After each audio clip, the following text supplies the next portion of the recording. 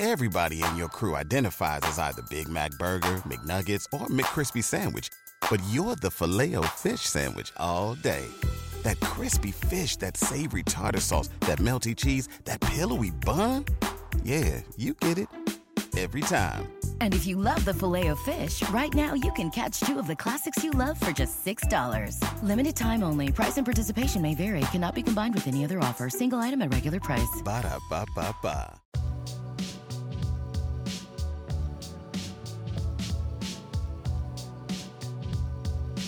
Decorating Pages is a podcast dedicated to taking you behind the scenes of the designs of your favorite TV shows and films. Each episode, I'll be sharing design stories from some of Hollywood's most famous sets. Interviews from set decorators, production designers, directors, and actors about creating the look of TV and film, about their design inspirations, and stories that take sets from page to screen.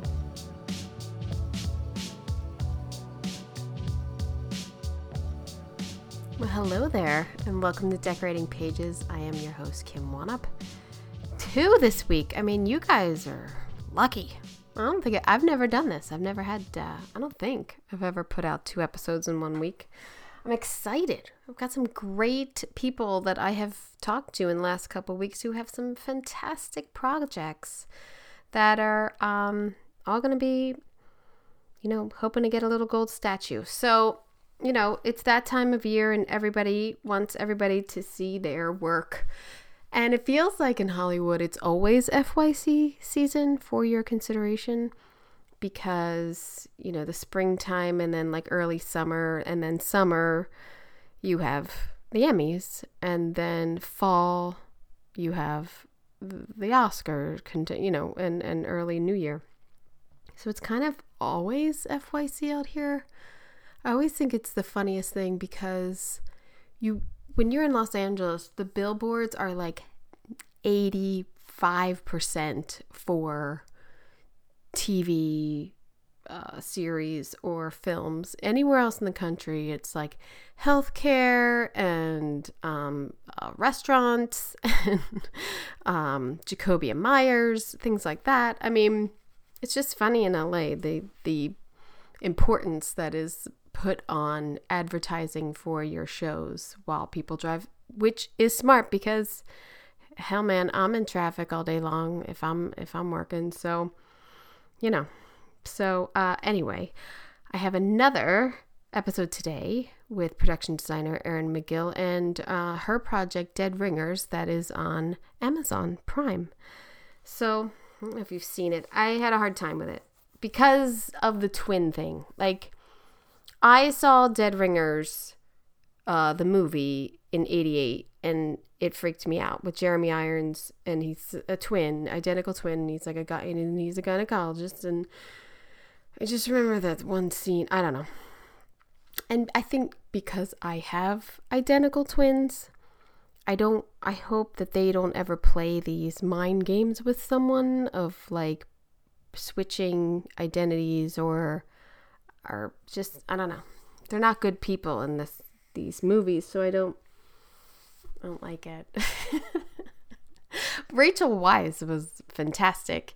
And when you're watching it, you're like, you forget that it's one person playing both roles. I truly believe that you forget it, that it's seamless in the way that they do it and the effects of it. So that in itself is a reason to watch it. But yeah.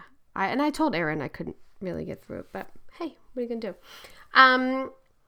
So the DGA did unanimously vote to approve the contract that was sent to them, and now it goes to their members. And I started to read on Deadline some of the things that they got, and everything basically is like groundbreaking. And I'm so jealous that we did not strike 2 years ago. I am just so jealous. I think their biggest thing is they got a 5% increase in the first year of the contract, 4% for the second, 3.5% for the third, additional is 0.5%. I think we got 1. Or maybe we got 3, starting with 3 and then it goes down to 1. So that's cool. Substantial increase for the residuals of dramatic programs made for streaming services. And the result is 76% increase in foreign residuals for the largest platform, so that residuals for a 1-hour episode will now be roughly 90,000 for the first 3 exhibit years. I don't even know what that means.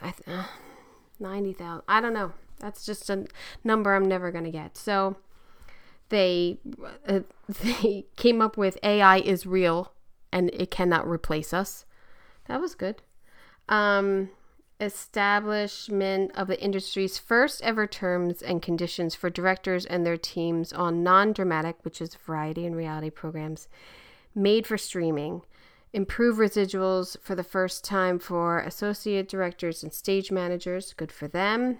It's good for, I get it. I mean, it's great. So directors for features will get paid for soft prep. There was something in here about directors getting paid for here it is.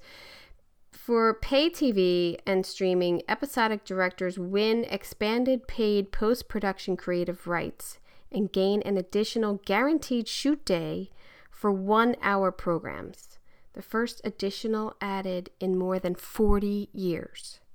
So I guess the producers really like the directors, huh? I mean, this is what this says to me. I can't wait to see what they give the actors. I mean, really. And this should be very encouraging for the writers, I would think, if they're giving it to them. I mean, maybe you get this type of thing in relation to what you're asking for. I don't know. It seems like the directors are very happy with this, and it looks like they got a lot. And again, this is streaming. This isn't, every show everywhere. This is just the streaming contracts that were up for negotiation at this point, I believe. So yeah. Well, I guess it wasn't just streaming. I don't know. But the big issue is streaming. Okay. Cool. I'm just jealous. I think I'm a little let down and I'm jealous. Not that I want them to get less. I want everybody to get what they're due.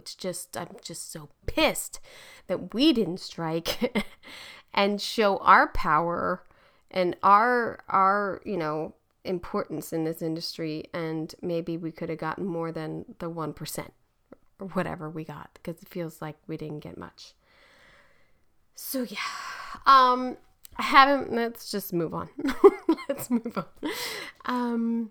You know what I binged 4 episodes of last night? You're not going to guess.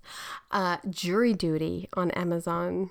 Because I kept hearing that it was really funny, and it's stupid and it's dumb. But I like the premise.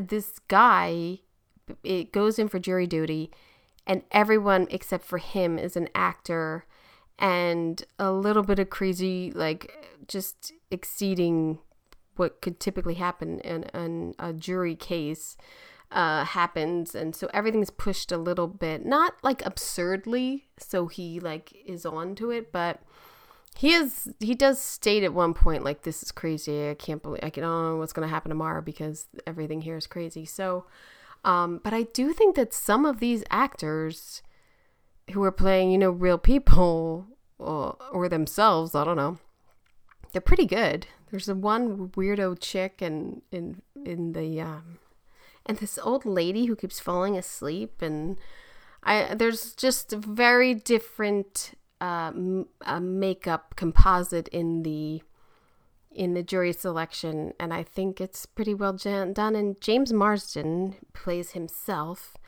as an actor who doesn't want to be on jury duty, and is very likable and cute and everything. And I don't know, I'm kind of enjoying it. I'm on episode 4. I think I did 4 last night. So I found Joe Warson is the production designer. I couldn't find the decorator's name yet, but bravo.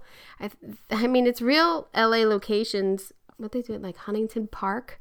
They shot the courthouse, and then they have them staying at like the old Sportsman's Lodge in the valley. And it's funny. And they go to like Margaritaville at City Walk. So I think it's funny. It's funny enough. It's something light and that I can, you know, 'cause my Jersey Housewives. Oh, is that tonight? Oh, I gotta hurry up and get done. I gotta go. No. Oh, I gotta go watch a reunion. Okay, let's see. Just to briefly tell you, next week, 2 more episodes. Production designer Jamie McCall. We talk about season 2 of Schmegadoon. And we talk about season 2 of Only Murders in the Building with production designer Patrick Howe and set decorator Rich Murray. And that was really fun I know Jamie, and Jamie and I have worked together on impeachment, and it was really fun to catch up with her. And then to talk to Patrick and Rich, who I don't know, but really love that show and love the look. That was really great too. And talk about New York. And yeah, it's loving talking to all these people. I do. And I worked with Erin Magill just before COVID. We did the movie Moxie together, which is on Netflix and Amy Poehler directed and stars in. So you can check out our work if you'd like. On this episode, I interview production designer Erin Magill about her latest project, Dead Ringers. This remake of the 80s film is a unique approach to the theme of duplicity with a focus on feminine palettes and shapes to create sets that enhance the story. The show's look is a standout feature and really a bold character with stunning sets ranging from high-end Manhattan apartments to modern hospitals. Be sure to visit Erin's website to see how she integrates lighting and color and architecture to further elevate the storytelling. Her website is erinmagill.com. So I hope you enjoy.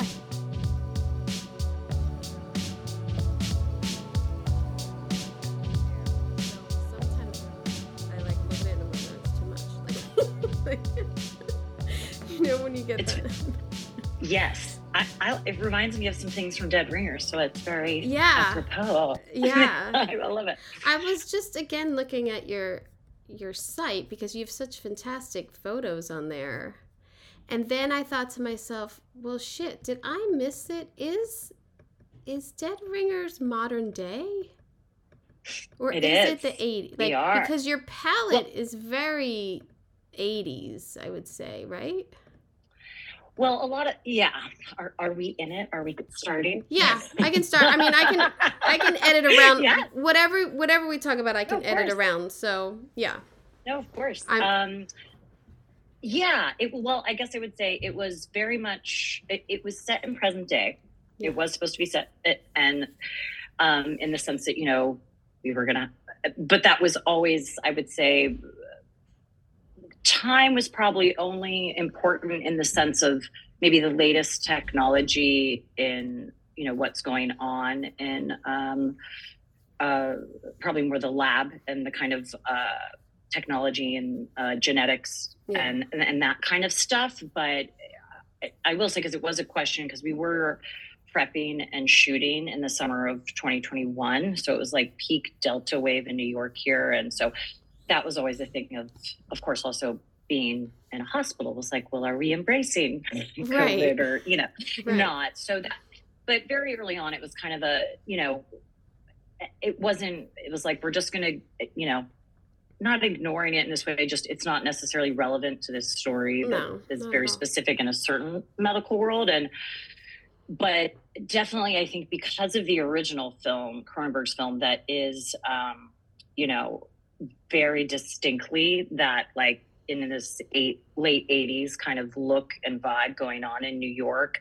And I think that really played well at the time for that film into the kind of body horror and psychological thriller that's going on. Yeah. So that there was, I would say there were bits of that I think fundamentally I was absolutely trying to pay homage to. And then there were certain things that I think were really interesting the more my research started, I could just cyclically, I think you can see a lot of the kind of postmodernism of that time has kind of been brought back now in different ways. Not, you know, some of the shapes, not necessarily maybe some of the outrageous colors from the 80s.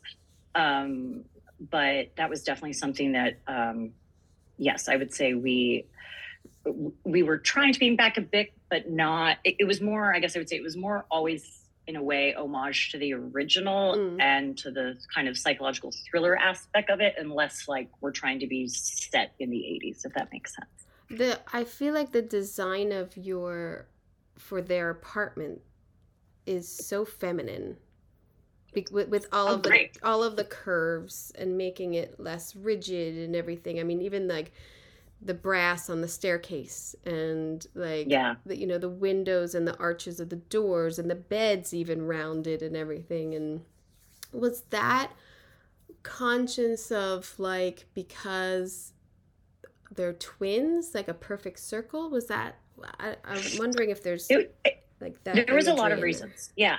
I would say a large amount of reasons that we were combining. One, I would say, and I think just the way I work, that you kind of know from this, you know, and I think especially with a project like this that was, you know, on the surface level, here's these twins who are gynecologists and are fantastic at their job, and it's in New York. And Alice had, when she rewrote it, you know, reimagined this adaptation, we were going to play into, yes, they're British, and she had this amazing, like, 20-page backstory that she gave me. Oh, that's fantastic. Actually, it was amazing, but it was a dream of like all the main characters, and kind of actually it was from their birth, which was really amazing just to read, and really interesting. Of again, all those, it was funny because she was, you know, this was her first time as a showrunner, and she was, you know, like when I would ask her certain things about a wallpaper, her opinion, she's like, I'm not the visual one, and I would tell, I'm like, no, you I was like, you might not think you are, but she writes with such beautiful layered detail into the specificity of her characters in this way that's like, no, you might not understand that, but you are writing a visual world. Right. Like, you're giving us a lot to play with.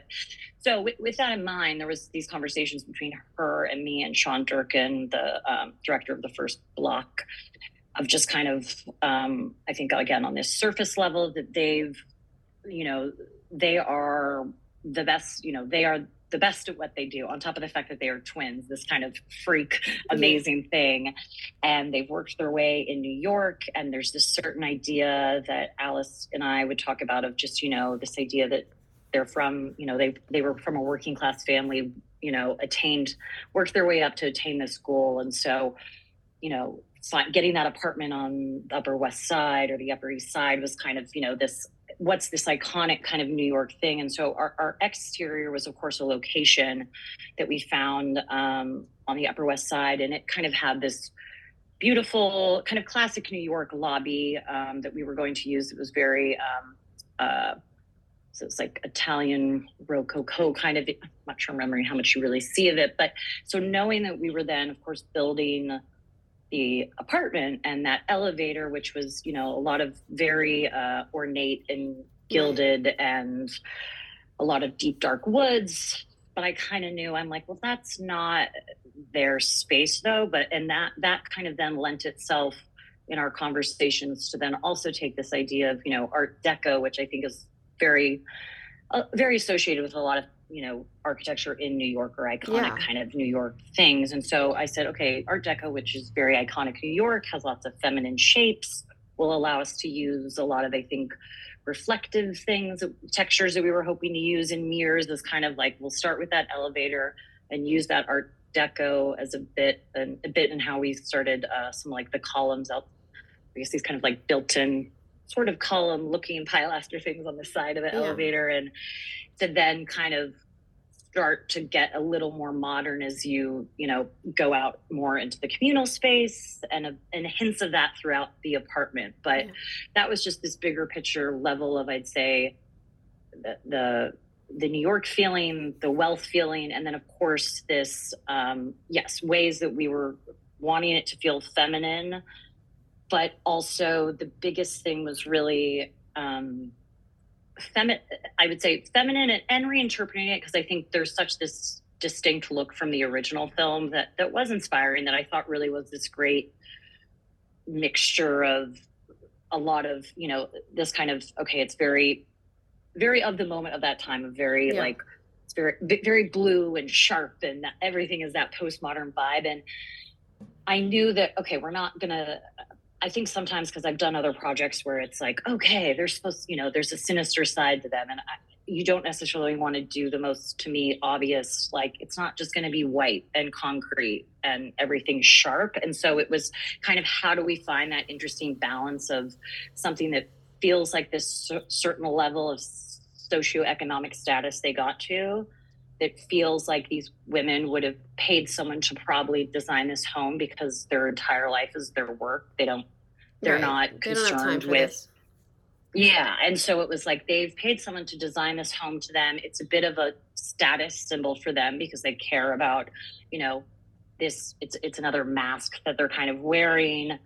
And so that led to, I'd say certain elements of the space, and then elements that we dug into in terms of talking a lot with Alice again about, they're most comfortable at work. So what ways can we also take a bit of that hospital idea and that doctor mentality to kind of influence the way that this space was in this kind of cold and sterile, but, everything's built in because it's about, even though the form might follow and be very pretty, it's really about function for them. And the idea that I knew in the scripts there was a lot of scenes of them eating, and this way that Alice really wanted to. I feel like she's like eating. Brad Pitt in like Ocean's 11. She's constantly eating the Elliot. So I noticed that too. I also feel like your design of that apartment was realistic in the sense that it wasn't huge. Like, it wasn't like a massive apartment. It's like a decent size, big for New York, but a decent size apartment for two people. Like, there wasn't an abundance, which makes it look more real. When you see like gigantic dining rooms or whatever, you're like, oh, that's a set. They didn't like, Thank you. I appreciate that, because that's, I think that's always, at least for me, that's always something that I'm concerned with and thinking about. And I know our, Alice and our Sean, everyone was concerned about that. And I really, I said, I know there's ways that we can do this. And I think that also makes sense for who they are. And as much as, you're trying to match certain things that we were trying to match in terms of this upstairs balcony or the lobby and whatnot, I think the kind of way we went about this, a bit of that open floor plan that made sense to me for a lot of the action that I knew that was going to happen in the series, again, allowed us to kind of keep it contained. And then the biggest thing was really, actually, when I first got the scripts, there was so many scenes in each of, Alice had originally written it, each of them had their own bathroom. And there was a lot of scenes of them back and forth in their bathrooms. So that was like one of the very first things I said in a meeting with the two of them, which I was like, let's have a Jill and Jill. And this idea that was just like, this really, I think, lends to, sure, on some level, someone's going to be like, oh, these sisters, they share. But I think we realized very quickly, and a lot of the things that happen, them sharing a bathroom is like the least. Yeah. I think that's totally believable. There's a lot of other unbelievable shit in here. I totally believe they shared a bathroom. Yes. Yeah. Yes. I'll just say in the beginning, there was like some questions, and I was like, no, I really think, again, if it's, but of course, playing in that in a fun way, also knowing what was going to happen with like, when when Beverly starts this relationship, and I will, that placement of, they're going to have these pocket doors that can see through each other, and all of these very strategic mirror placements because of the shots that different directors were planning with the DPs, and see through the shower. And just, again, how many ways can we show someone kind of, I think, really not having any boundaries whatsoever with their sister. So the apartment was a build, and part of the birthing institute was a build, and the hospital, the first hospital? Yes. So the first thing we built actually was, Westcott Memorial, which is our made up name for our, the first hospital that they're working in. It was kind of inspired by Mount Sinai Lenox Hill. So that OBGYN wing, we built that. we were a little on location where I think you end up seeing a bit in the final cut of like the covered walkway across a street in Midtown. There's a bit of that, but otherwise that was a complete build, that wing, which that's a lot. Yeah. That's a lot of hospital gag. Yep. It was a lot. And then so we built that because we did the first, it is a block of 3, and so that was the first build, and then we moved into the apartment, and then obviously, once the apartment cut halfway with that, knowing the stage space we had too, I was basically trying to figure out what pieces of the Westcott Memorial I could reconfigure to make for our birthing center as I was coming up with that. And originally, I will say, this was also, again, during that, because there was this was really, strict COVID rules and things in the city. So we were getting hit kind of left and right with, I'd say, a very limited amount of time to build and get that ready too. And like originally scripted What was your prep? What was your prep for? 10 whole weeks. 10 weeks. Ooh. Yikes. Yeah. It doesn't seem enough for everything that you built there, but you did it. No. Congrats. Yes, thank God. I will say my brilliant supervising art director, Marcy Mudd, could not have done it without her. And very thankfully, she brought on her brilliant construction and scenic team from Succession that she had worked with. And without those guys, yes, it would have. Yeah, they all worked very hard in the summer of 2021, which I think no one quite anticipated originally. I think that we would be working every weekend, but everyone I talk to works weekends now, so it sucks. I know. Yeah. Well, and this is what I was going to say. That was crazy because they had originally thought that the lab would be an entire build as well, and so when that was in the way that the schedule was too, we kind of early on were looking, we knew we wanted the atrium of this, like we knew we needed essentially this to get that, that was, I would say overall, that was kind of always this big challenge of they're already at this certain level of, peak where they are, but then they're going to get money from that next level of real wealth. Right. And then they're already at, say, the best hospital in New York. And then what does this thing look like once they've gotten that, multiple million, 15 million to build their center. And so really defining that. And so we kind of knew like, okay, we need something that feels the grandeur of that kind of lobby of the birthing center, which that obviously the very cool, kind of organic walkways and staircases of that, and that ceiling, like white marble. Yeah, the ceiling, the whole crazy ceiling thing. I always just think of the wood in a way that I loved, but that's actually, so that was a location. At the time we were very excited because no one else had used it, but of course, because of all of the post work in ours, 2 years later, it was like, yeah, no, I've seen this now in other things, but at the time we were very excited. I don't know if I've seen it. I don't, because I was. That's one of my questions. If you built that, because I don't know if I've seen it. So I guess they used an aspect of it. Maybe you didn't. I mean, I think we obviously were using it for a very specific reason, in our way. But I think a room of it, someone told me Billions had used or something. But I don't know if you've seen it. Sorry, Jim. I don't watch that. Yeah, we loved it because it was, of course, it had this amazing kind of organic, feminine feeling to it. Also very, very open and airy and different than everything I was doing. It was was definitely a nice contrast and more stark. And I think your build sets then had a very nice flow into that language and still like repeating that throughout all those like operating rooms and birthing rooms, and that was scary.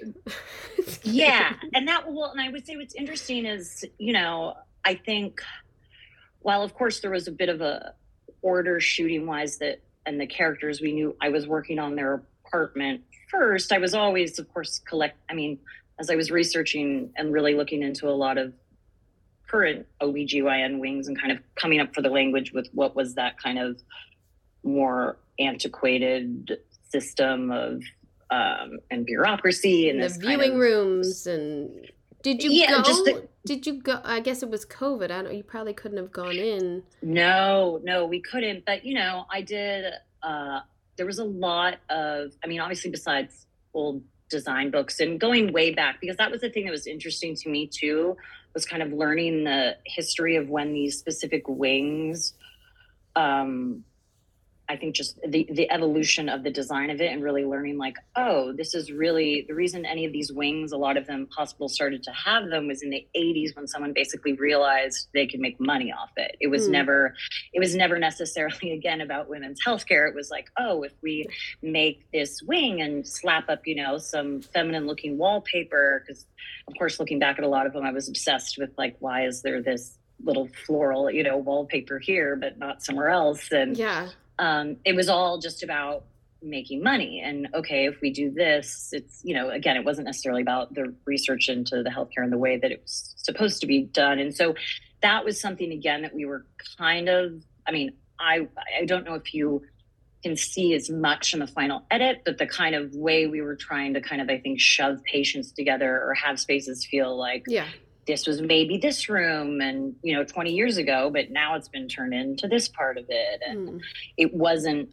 even though it might be the top hospital, maybe they're building out some new wing that'll be open in 20 years kind of a thing. But knowing that, and then knowing we were going to the birthing center, I was also always kind of thinking this idea bit of course, there was a little of the original film. There was some of looking into these kind of bespoke birthing centers. And I think in general, in a way, I will say I also was a bit of this, I'd say for good or bad, the kind of, the wing, the women's club that was around for a while. No, it's a very, I'd say there's just a look that I feel like that is the archway or like that looks that shape of like a gravestone or just this kind of very feminine palette that I feel like has kind of permeated culture in the last like 5 years. It's a certain look of a type of furniture or a certain look that feels like,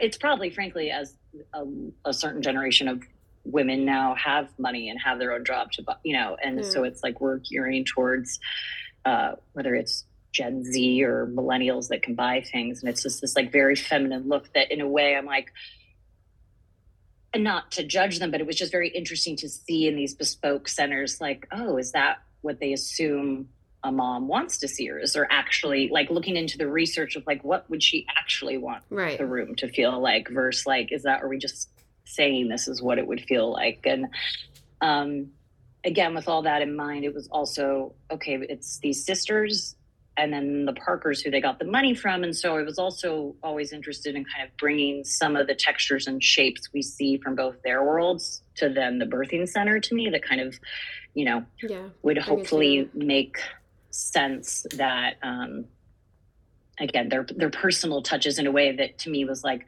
they probably weren't as interested in their house, but they're far more interested when someone was maybe showing them plans for a birthing center of like some shape or something that they're interested in. I kept thinking, because having worked with you, how immersed you get in research and how you like kind of like beautiful mind yourself in your room, in your office.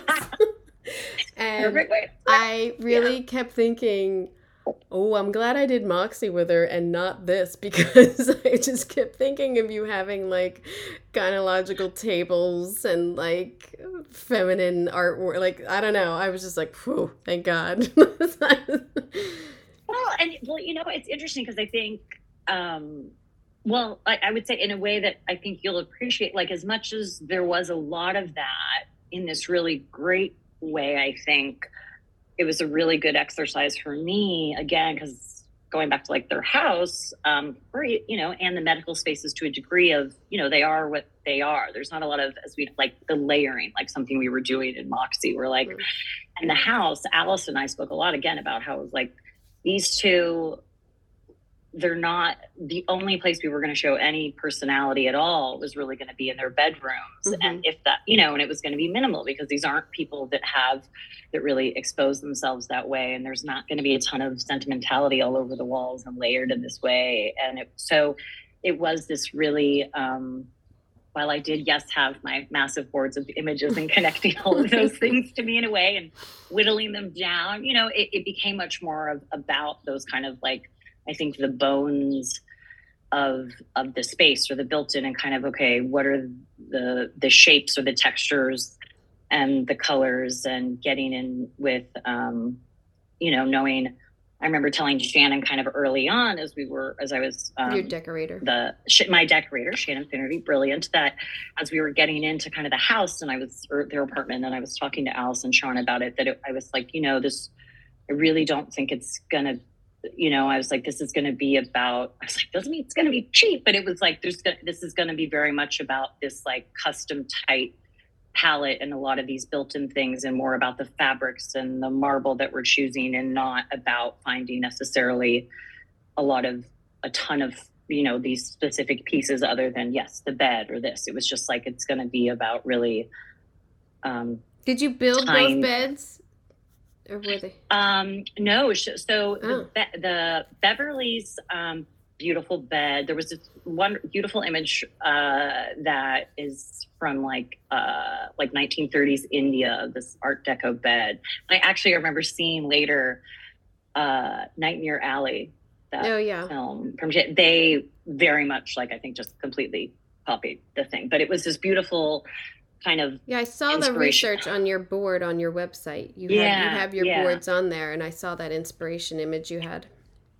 And that one was really for us, again, because it was this idea that, Beverly, this is like sanctuary. She is the more, I think in general, also calm, collected, romantic. So this idea of kind of this very romantic, beautiful bed, that Alice really loved that right away. And Shannon, thankfully, because I think at one point we were maybe contemplating building it, but we definitely didn't have the time. And so she found that on Cherish, and then we, nice. And then we painted it to kind of fit in with the rest of the room. And then she did a beautiful kind of custom drapery that we did, that we kind of loved the connection with, again, hospital kind of drapes and that. And then the piece of artwork that we have, basically two, and really in their house. I mean, there's probably a few little things you might say, but there's hardly any artwork in there. You graphically have big prints, but not really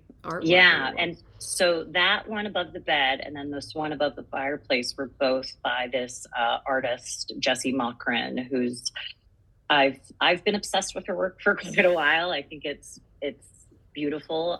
She's LA based and is at this great gallery, Night Gallery, and she does these amazing oil paintings of that are always, they're kind of inspired by old masters, and then she does this very much like feminist kind of reinterpretation of them. Oh, wow. And there was a few of them that I had early on, just kind of mixed into each of the sisters' boards in terms of more, I'd say, like kind of palette.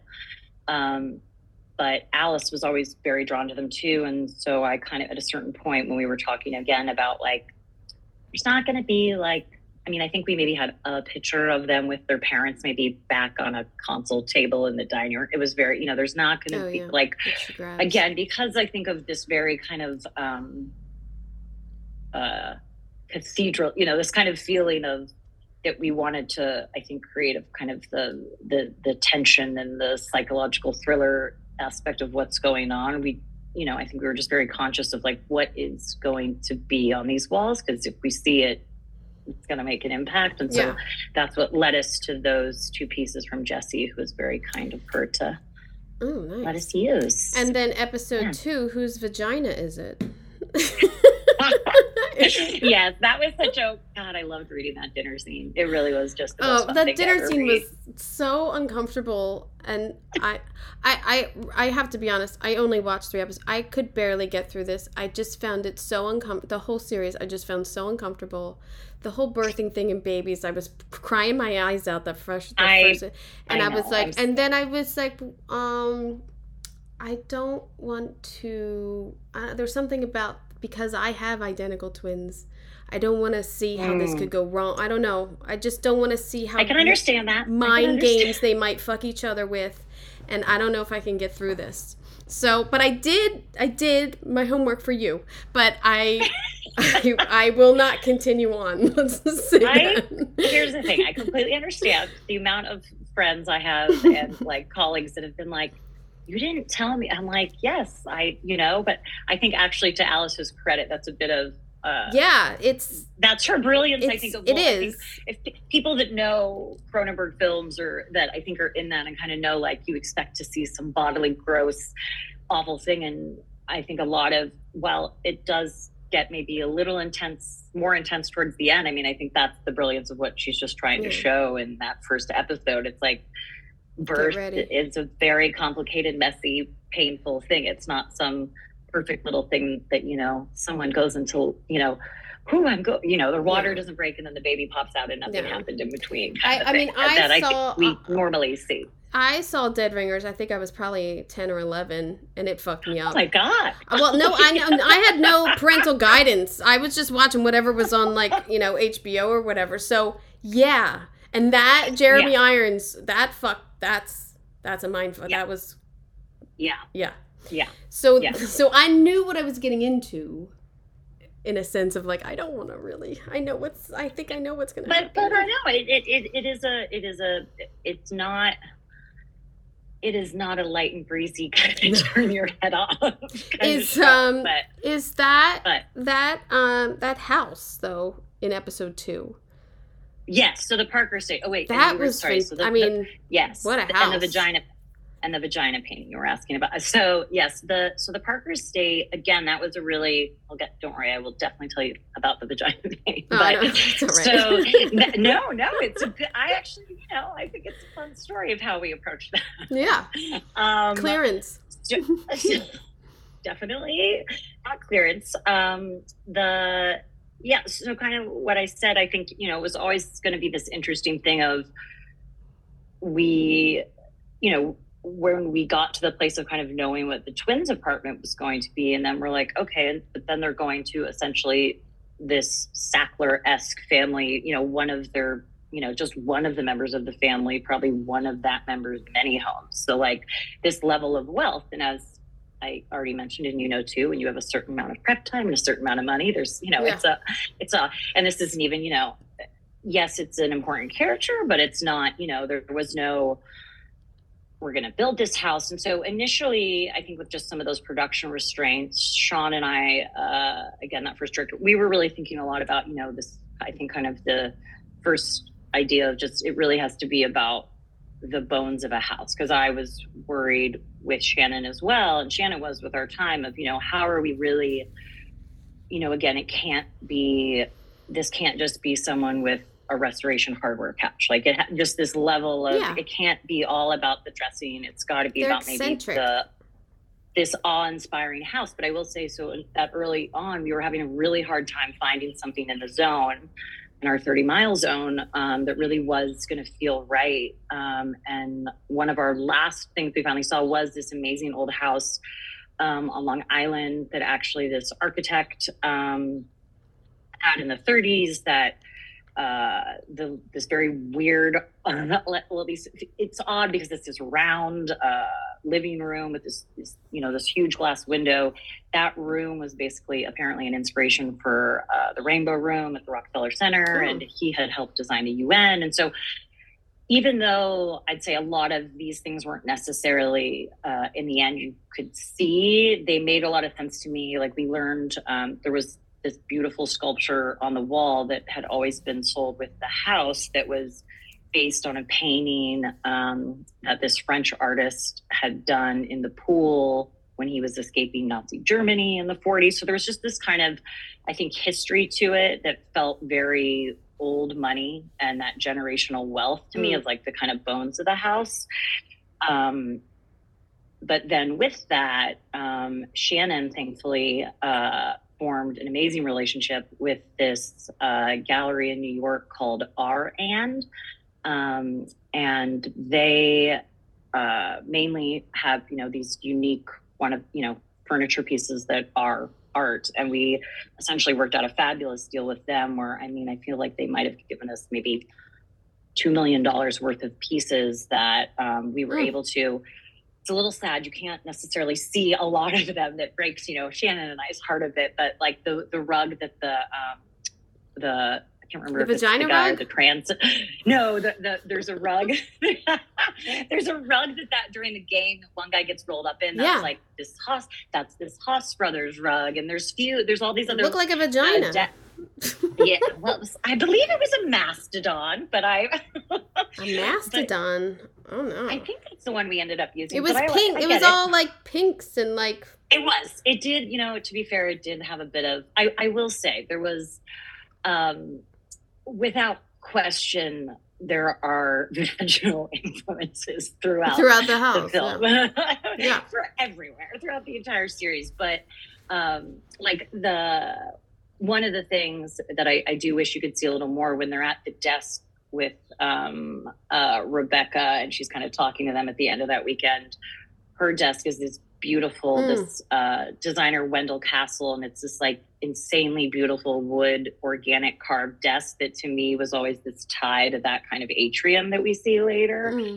So I wish we could have seen that a little more. But yes, the idea that they're kind of this woman, at least specifically in the family, is clearly a collector of art, of causes, of wives.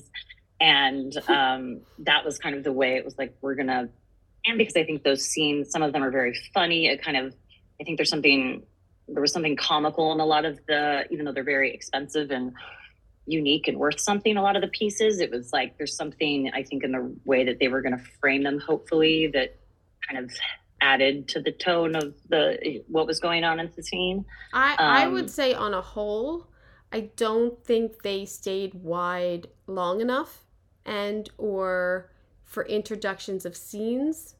It's like when in the beginning of that episode, when she's at the desk with the two women, I actually thought they were in their apartment. Like probably because I don't know the story yet because it's in reverse order. But I would have to say in general, looking at your website and seeing the sets versus what I saw on screen, I would say they didn't properly give a wide in storytelling for the sets.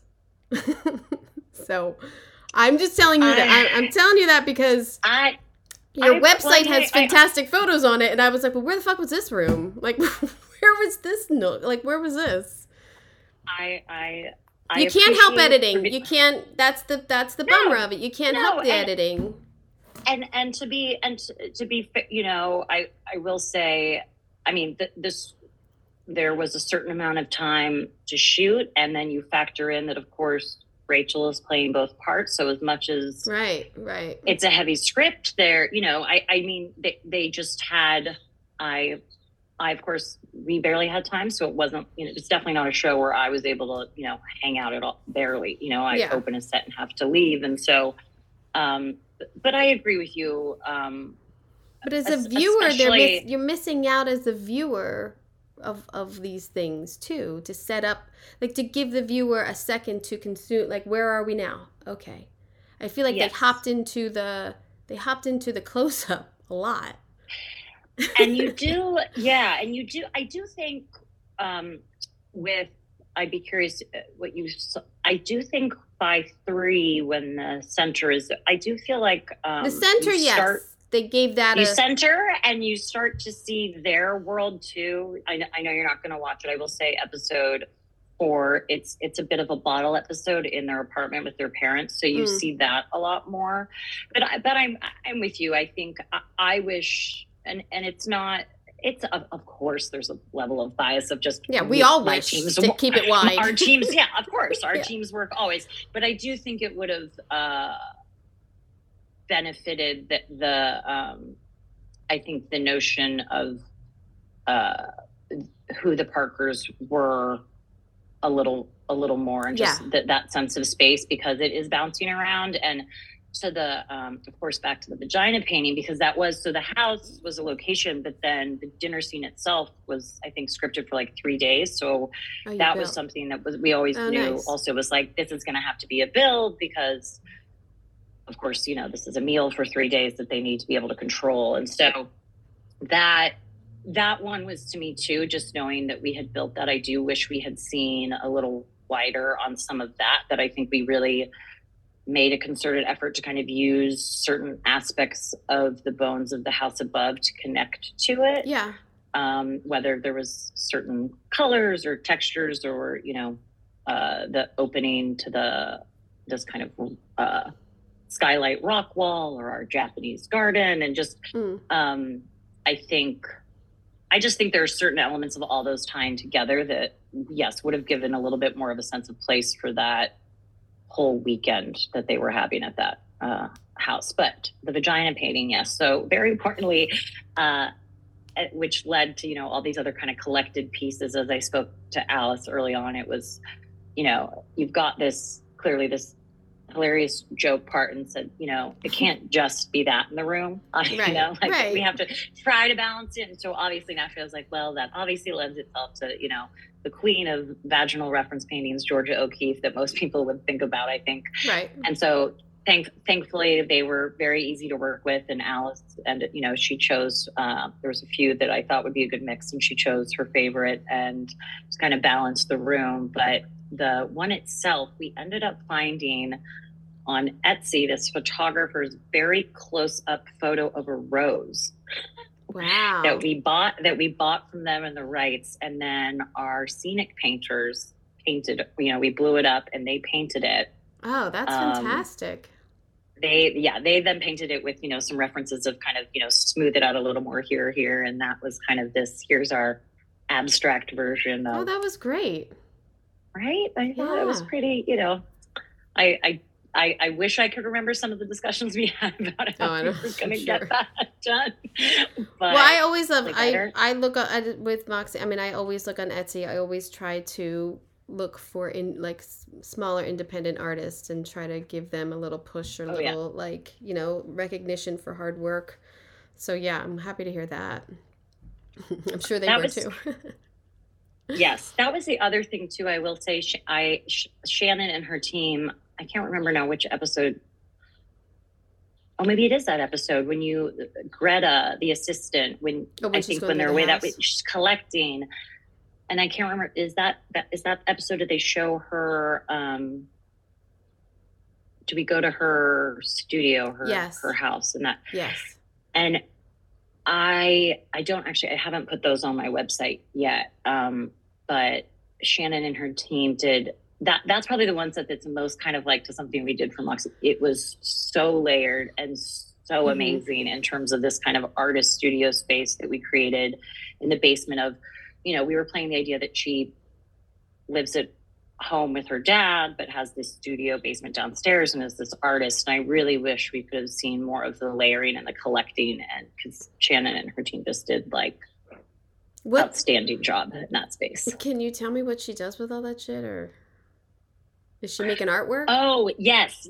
She's making, yes. And I understand, to a degree, they didn't want to, fully show yet, because it's a bit of building, what's going on here with this person. But I believe it's either the... She was interesting. I can't remember. It was originally 7, and it was made into 6 in the final edit, so that's why I get a little confused. But I think in 5 or 6, you do see Greta's art show, and so it makes a little more sense of where all this stuff is. At first, I'm like, is she trying to clone them? What the fuck is going on with this? I know. But yeah, that does make sense now. When you get to designing the women's center, and you have the sort of iconic red in there that you brought into this series, what design adjustments did you have to make for that? Did you have to make any adjustments for the red lighting and the red wardrobe against your set? Well, yeah.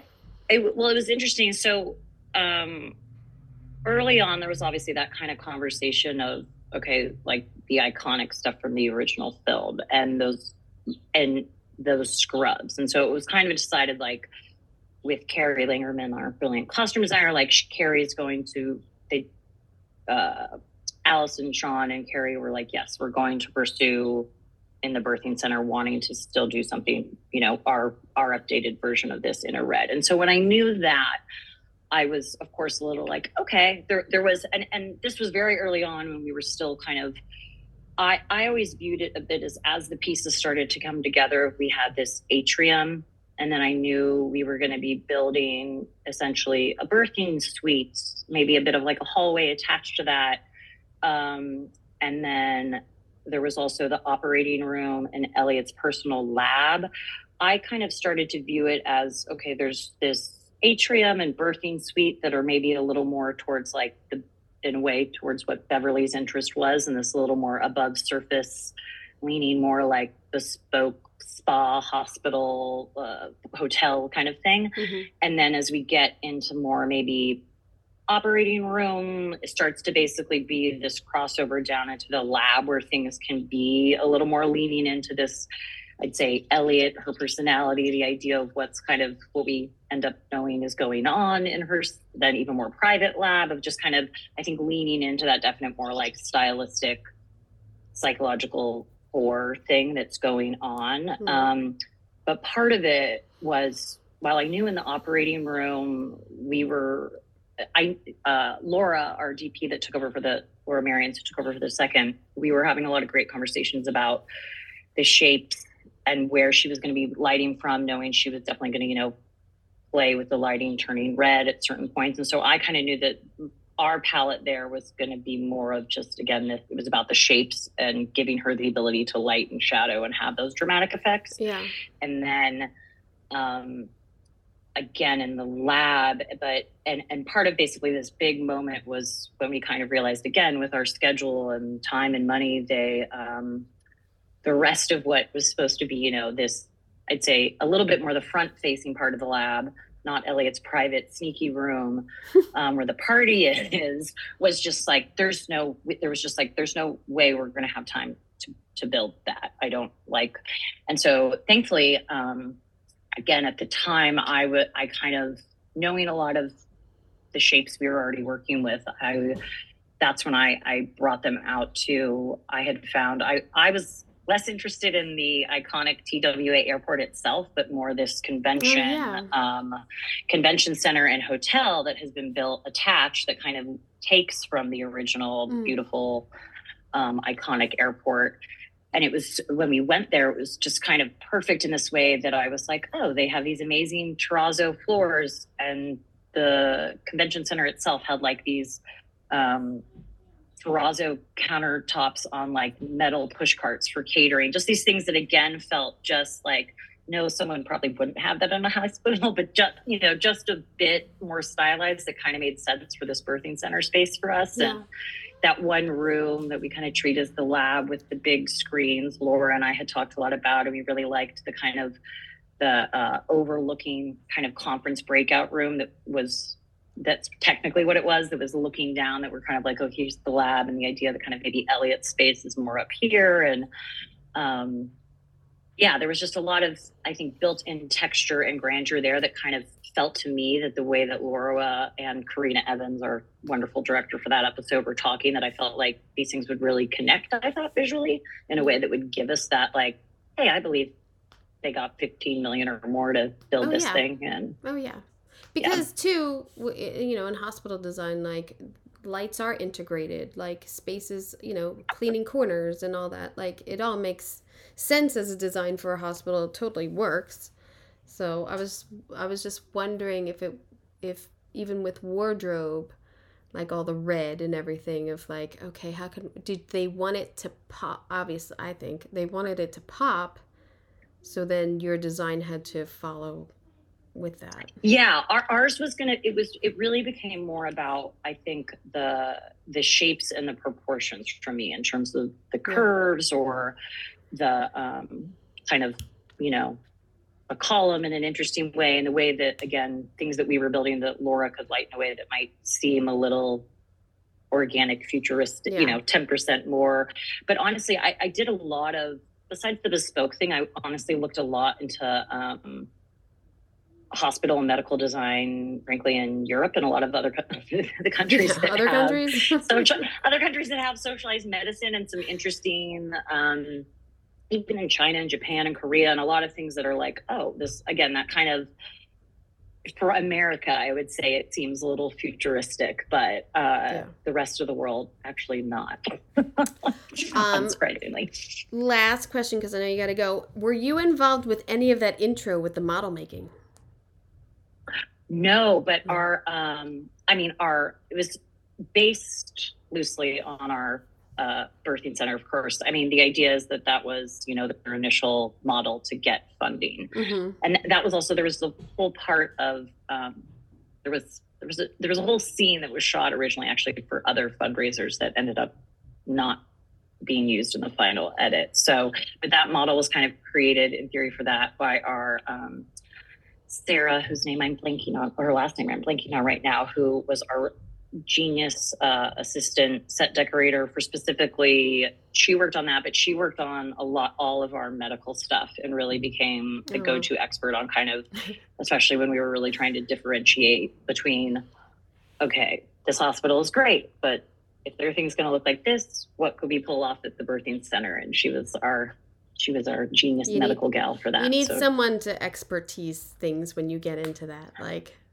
you need a button guy or like a medical girl. Yeah. Or like, you need. Well, of course. And what was interesting too, I will say, when we got to the point of the birthing center, it was interesting because we did, we met along the way with a few different experts in terms of the genetics research or what some of these things might look like. And Sarah and her connection did have to tread lightly with certain companies because of technically where the storyline goes and what Elliot starts to do and kind of breaking, frankly, some FDA and ethical laws. Right. It was like, well, they would have this, but we can't necessarily use that the same way, we always deal with, certain things with maybe alcohol companies or, certain things.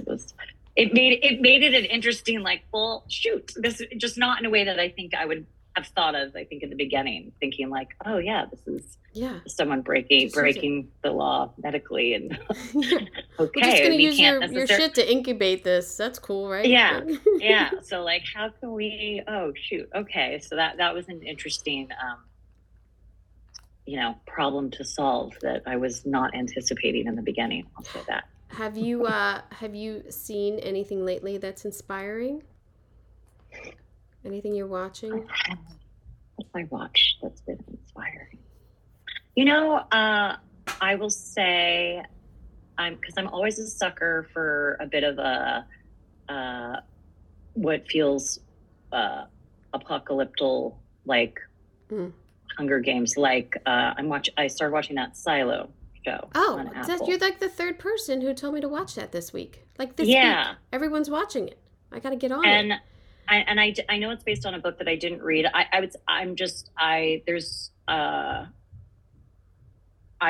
There is a clear, whether or not, I guess I say this because I'd be interested to know if someone who like read the book feels like, people can get so particular. No. As I know from Cronenberg fans that we were like, who's going to get mad if we do this or don't do this or whatever.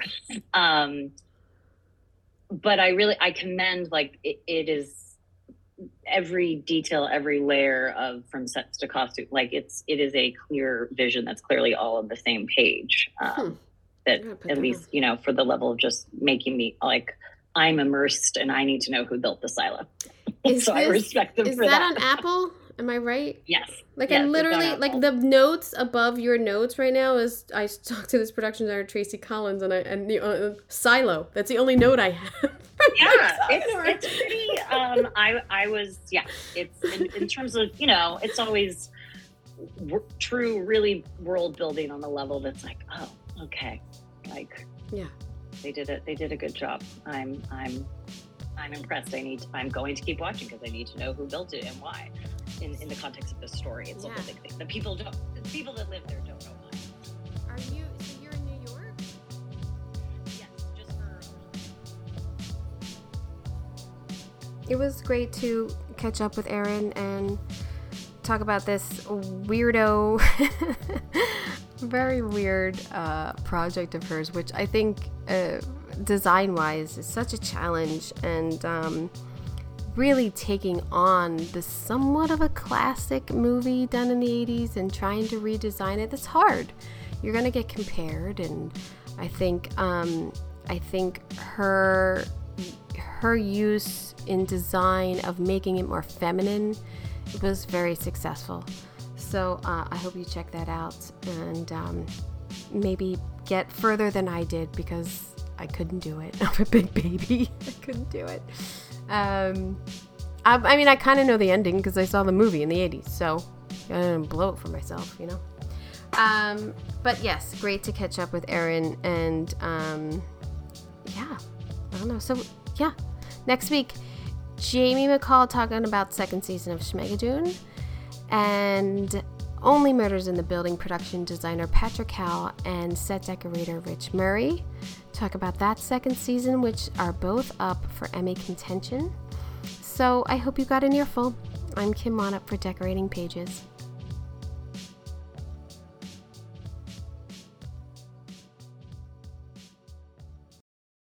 Waiting on a tax return? Hopefully it ends up in your hands. Fraudulent tax returns due to identity theft increased by 30% in 2023. If you're in a bind this tax season, LifeLock can help. Our U.S.-based restoration specialists are experts dedicated to helping solve your identity theft issues. And all LifeLock plans are backed by the $1 Million Protection Package. So we'll reimburse you up to the limits of your plan if you lose money due to identity theft. Help protect your information this tax season with LifeLock. Save up to 25% your first year at LifeLock.com/aware.